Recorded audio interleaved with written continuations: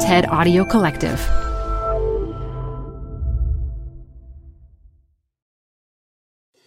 Tired of unnecessary payroll errors?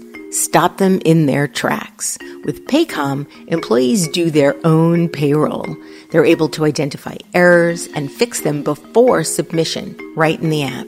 Because no one can afford for payroll to be wrong. Not HR and payroll teams, not leaders, and definitely not employees. Shorted paychecks, timesheet corrections, unentered sick days, missing overtime hours, and expense mistakes are, well, unnecessary for everyone.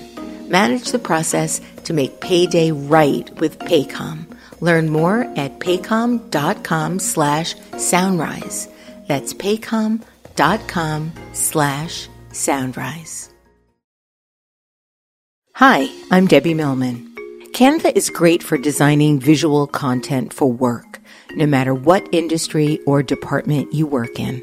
Nail your next presentation with Canva Presentations. Start with a professionally designed template and use it as a springboard for your design. It's a serious time saver. Time to present but can't be there in person? Enter Canva Talking Presentations. Record yourself presenting and add your talking head to your slides so your audience can watch your perfected presentation anywhere, anytime. Start designing today at canva.com. Designed for work.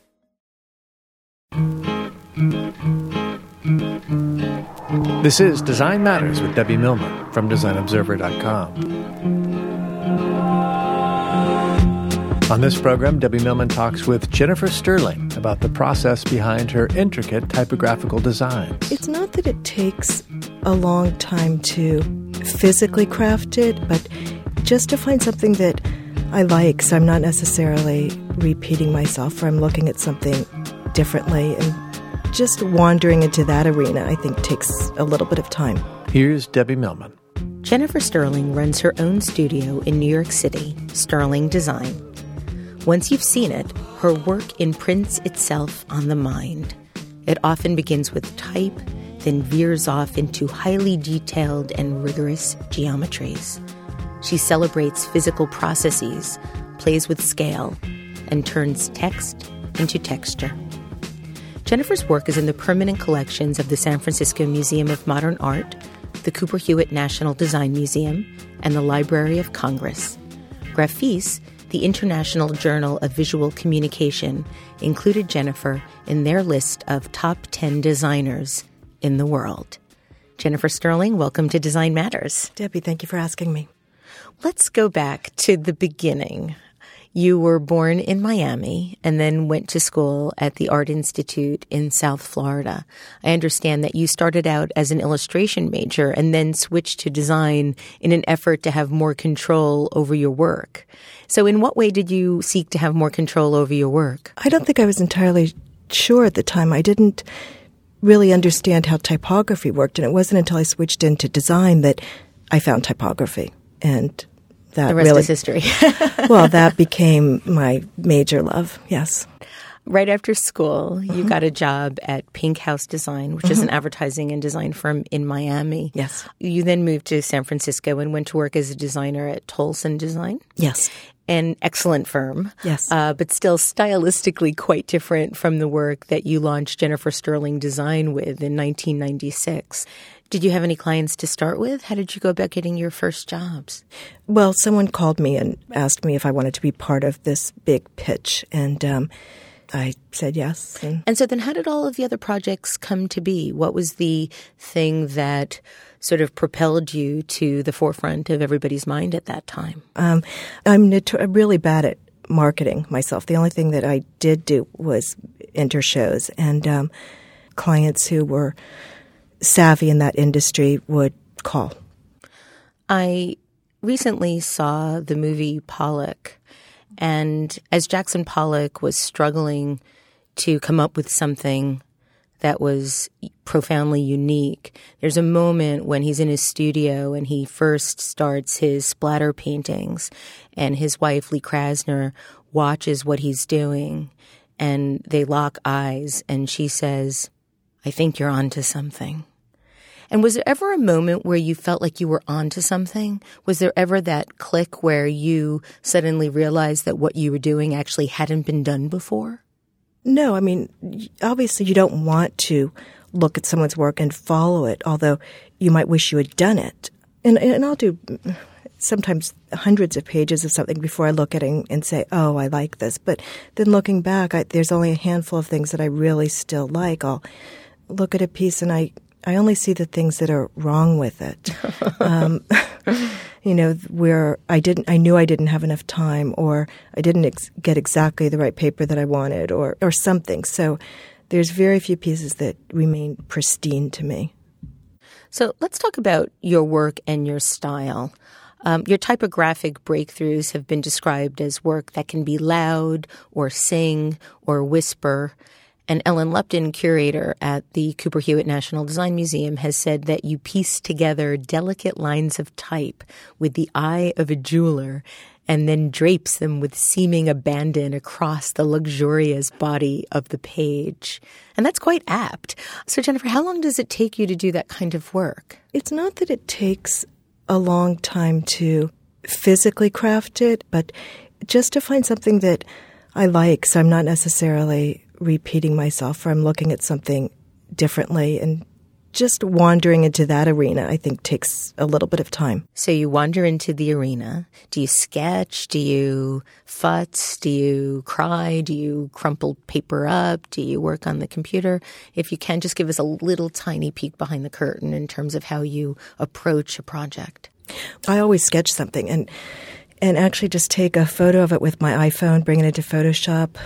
Might be something that isn't even taken for a particular project, but I'll keep it in the back of my visual library, and I know it'll come into play. I mean, it's just a radius circle, for God's sake. So, and there might be sort of hundreds of them at different weights, no matter what. But I don't have free time. I do that, and I'm with my loved ones. So, did I answer your question? Yes. So, you were selected as one of Absolute's advertising campaign subjects, and the tagline was Absolute Sterling. What was that like? How did that all come to be? Well, it's not as grandiose as it sounds, because it wasn't following a famous designer or artist. It was Chi Perlman from ID asking me to do it. So had I realized the background of the campaign, I probably would have done something different than a take on my business card at the time. And so what might you do if you were to do it again? Oh, if I did it again, I would approach it completely differently. But who knows if it would be better? It's, just that 20/20 hindsight. So prior to the redesign of our American currency, ID Magazine asked several designers what they would do if given the opportunity to create new notes. And in the work you did, you stated that it made sense to move away from the cult of presidents and move toward the cult of texts. What did you mean by cult of texts? I have to say the cult of presidents, that might have been during the Bush years. Now I would be more than happy to have Obama on it. I also think with the dollar bill, I think when you think about America, it's about our verbiage and the imprints on the Statue of Liberty or the Declaration of Independence. And it was funny because I'm sure that people have been thinking about this, but I said this before there became type on, the dollar bill with the script. And I also thought we should have Braille like in other countries where it's really not the honor system for currency.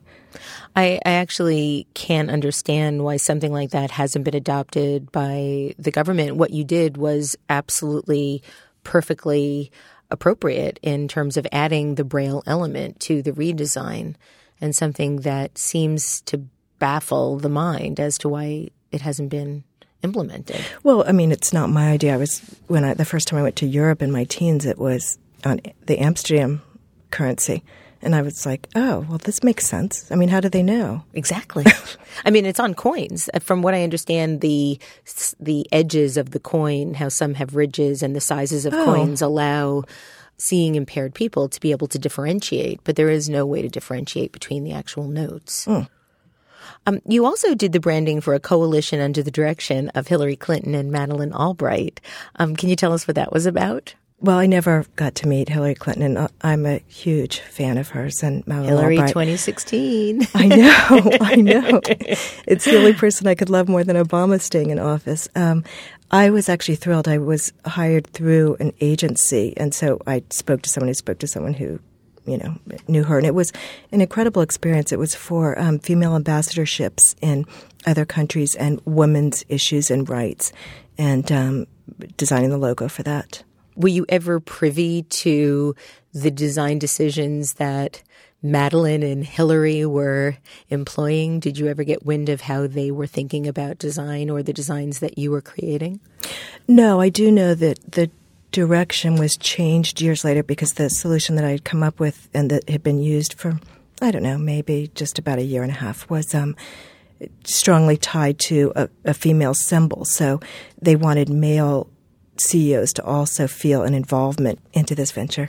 So, it was changed because mine was too structured. I wish they had come back to me, but I don't even think that they were aware that I was the tail end of doing the design. You've been an adjunct professor in design at the California College of the Arts since 1996. How important has teaching been to your career? Incredibly important. Teaching I enjoy very much. I think it's been incredibly valuable to me, and also a great deal of fun. I mean, I taught for years at California College of the Arts with thesis with Michael Vanderbilt and Jennifer Morla and Leslie Becker. And so that seemed more like a party than a teaching day, but it was great. Now, let's talk about some controversy. One of your more controversial projects occurred back in 2001. I think Michael Bierut described it best in an article in his book, 79 Short Essays on Design. He wrote, "In those more innocent days, the U.S. graphic design community was embroiled in a gigantic debate over Jennifer Sterling's design of the annual publication of the American Institute of Graphic Arts 365, AIGA Year in Design. Sterling's design approach had been reliably iconoclastic, cropping posters, showing fragments of books and packages, and generally rendering the work unintelligible. An astonishingly long, for those days, thread piled up on AIGA's website with complaints about Sterling's hubris. You would have thought she was blowing up Buddhas in Afghanistan." Jennifer, how did you cope with this? At the time, it was before blogs on design, and to have a huge sort of response, and not just from your colleagues or friends, but also from your design heroes and not necessarily complimentary, was difficult at the time.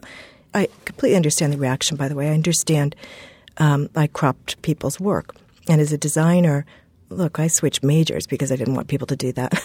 So, but when I was looking at it, I was trying to show what was so lovely about the piece. And it can just be this line on a page or the tactileness of the piece from the deboss or the incredible use of restraint with serif typeface or sans serif typeface. So I was really trying to pay each piece a compliment, but all hell broke loose. Yeah, it was.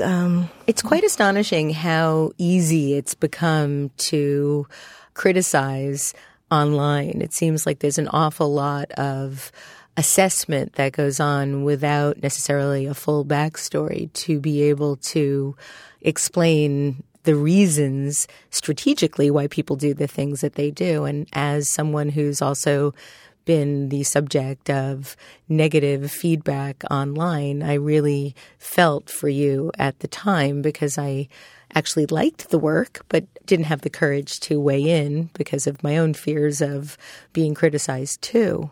On the AIGA forum, and then later reported in an article written by designer and author David Cabianca, designer Lorraine Wild stated that design annuals should function as a historical record of what was valued by the community of designers in any given year.